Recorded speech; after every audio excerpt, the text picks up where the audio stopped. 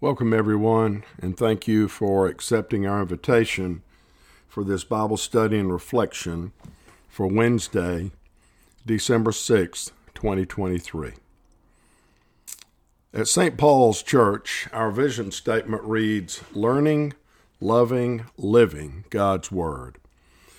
Over the last 3+ years, as I prepare for these Wednesday Bible studies and reflections, I have without a doubt learned more through reading and studying the Word of God. And I can certainly say I do love God's Word and continue to fall deeper in love with it. I have become more conscious of trying to live God's Word as well.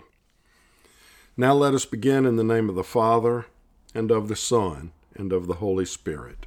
Amen. Peace be with you. Let us pray.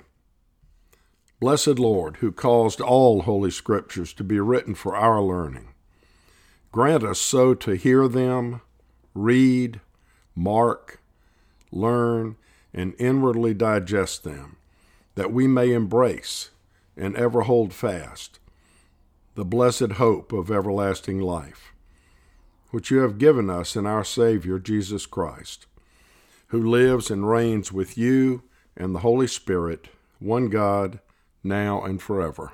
Amen. All right, got a question for you. Have you ever wanted to do something that you knew you probably shouldn't do? Well, I got my hand raised. Remember when you were a kid and your parents would set ground rules for your behavior and boundaries for how far you could go from your house before you had to turn around? Those ground rules and boundaries were established for your protection and well-being. You could say it was part of the agreement or covenant that you probably had between your parents and yourself. In some cases, it could have been written, but more often than not, it was a verbal set of boundaries. And if you're honest, there were probably times that you begged and whined to do things you knew you shouldn't do, and your parents did not want you to do, but because of your persistence and whining, in the end, they may have said, well, if that's what you want to do, just go ahead then.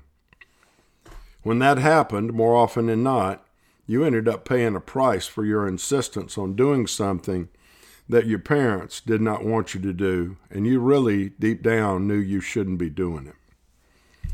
Now, when I was growing up on Saturdays, it meant raking leaves and pine straw into piles and then burning them. Man, I look forward to that. Now, this occurred in late fall and early winter when the leaves and pine straw were falling from the trees. I am most certain my parents warned me and set boundaries about how close I could get to those fires as we burned the piles of leaves and pine straw. One Saturday morning, I was riding my tricycle after we had lit several large piles in the backyard to be burned. I can almost remember it like it was yesterday, riding my tricycle in a circle around the fire and getting closer and closer. And the next thing I knew, I had rolled into the fire. I guess that was my first discovery that fire and exposed skin are not a good mix. My parents scooped me up and took me to the emergency room that Saturday morning. Luckily, I did not have any permanent scarring, at least not visible scarring, but I certainly do have a vivid memory of it.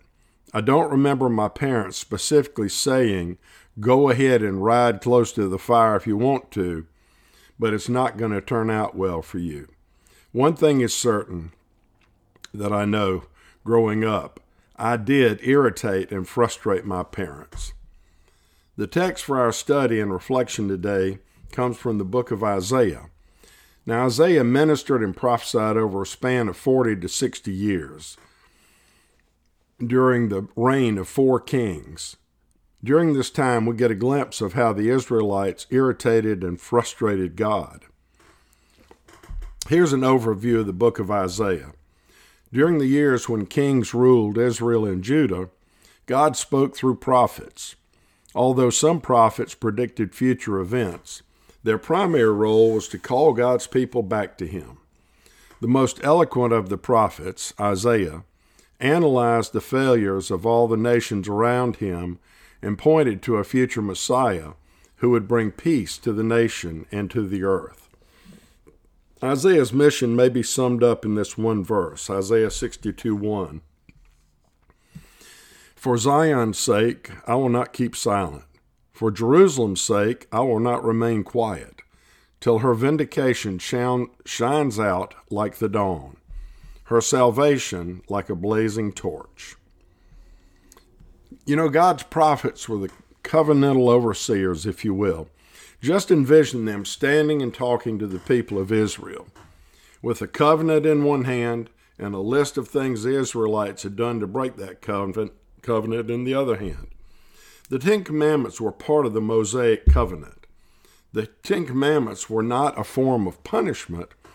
They were a gift from God. They were actually guidelines to avoid punishment and to avoid conflict among one another and learn how to live together, and also to model a godly life to the people in the land that they were going to inherit. Do you think God ever got tired of the Israelites living outside of the Ten Commandments? And he basically said, okay, go ahead and do what you want to do, but if you continue this behavior, there will certainly be consequences. Well, let's see what Paul has to say about that in his letter to the Romans, and then we'll read our text from Isaiah. This reading is from Romans 1:24-28. Therefore God gave them over in the sinful desires of their hearts to sexual impurity for the degrading of their bodies with one another. They exchanged the truth about God for a lie, and worshipped and served created things rather than the Creator, who is forever praised. Amen. Because of this, God gave them over to shameful lust. Even their women exchanged natural sexual relations for unnatural ones. In the same way, the men also abandoned natural relations with women and were inflamed with lust for one another. Men committed shameful acts with other men and received in themselves the due penalty for their error. Furthermore, just as they did not think it worthwhile to retain the knowledge of God, so God gave them over to a depraved mind, so that they do what ought not to be done. You see the theme of God giving them over? He gave them over to what they were worshiping outside of the Ten Commandments, outside of the covenant he had established with them. Now let's listen to Isaiah's prayer, and that's what this is. It's a prayer for mercy, and it's a prayer for help. This prayer is found in Isaiah chapter 64, verses 1-9. Oh, that you would rend the heavens and come down, that the mountains would tremble before you, as when fire sets twigs ablaze and causes water to boil. Come down to make your name known to your enemies, and cause the nations to quake before you. For when you did awesome things that we did not expect, you came down, and the mountains trembled before you. Since ancient times no one has heard, no ear has perceived, no eye has seen any God besides you, who acts on behalf of those who wait for him. You come to the help of those who gladly do right, who remember your ways. But when we continued to sin against them, you were angry. How then can we be saved? All of us have become like one who is unclean, and all our righteous acts are like filthy rags. We all shrivel up like a leaf, and like the wind our sins sweep us away. No one calls on your name or strives to lay hold of you, for you have hidden your face from us, and you have given us over to our sins. Yet, Lord, you are our Father. We are the clay, you are the potter. We are all the work of your hand. Do not be angry beyond measure, Lord. Do not remember our sins forever. Oh, look on us, we pray, for we are all your people. You know, the first two lines of this verse describe the kinds of devout individuals who cannot be found in the community. The last two lines give the reason for this sad state of affairs. There is no one that calls upon the name of the Lord, and that means there's no one who comes to prayer in worship. This is hyperbole, exaggerating the community's failure, the poverty of their relationship with their God. They stress that both formal and informal worship have not been part of their regular life. For thou hast hid thy face from us. The word "for" introduces the reason why the people no longer feel any sense of attachment to God. It is almost as though they are blaming God for their failure. Thou hast hid thy face from us. Now that's an idiomatic expression that means God abandoned his people. And it occurs in many of the lament psalms. You can see, for example, in Psalm 30, verse 7, Psalm 69, verse 17, and Psalm 88, verse 14. Now, the Hebrew expression for thy face refers to God himself. I don't know about you, but I don't want to test God so much that he hides his face from me. We serve a wonderful and powerful God who wants us to live in the covenant relationship with him within boundaries he has set for us. Let us pray. Almighty and most merciful God, we thank you for your word. We thank you for your Son, and we thank you for the gift of your Holy Spirit.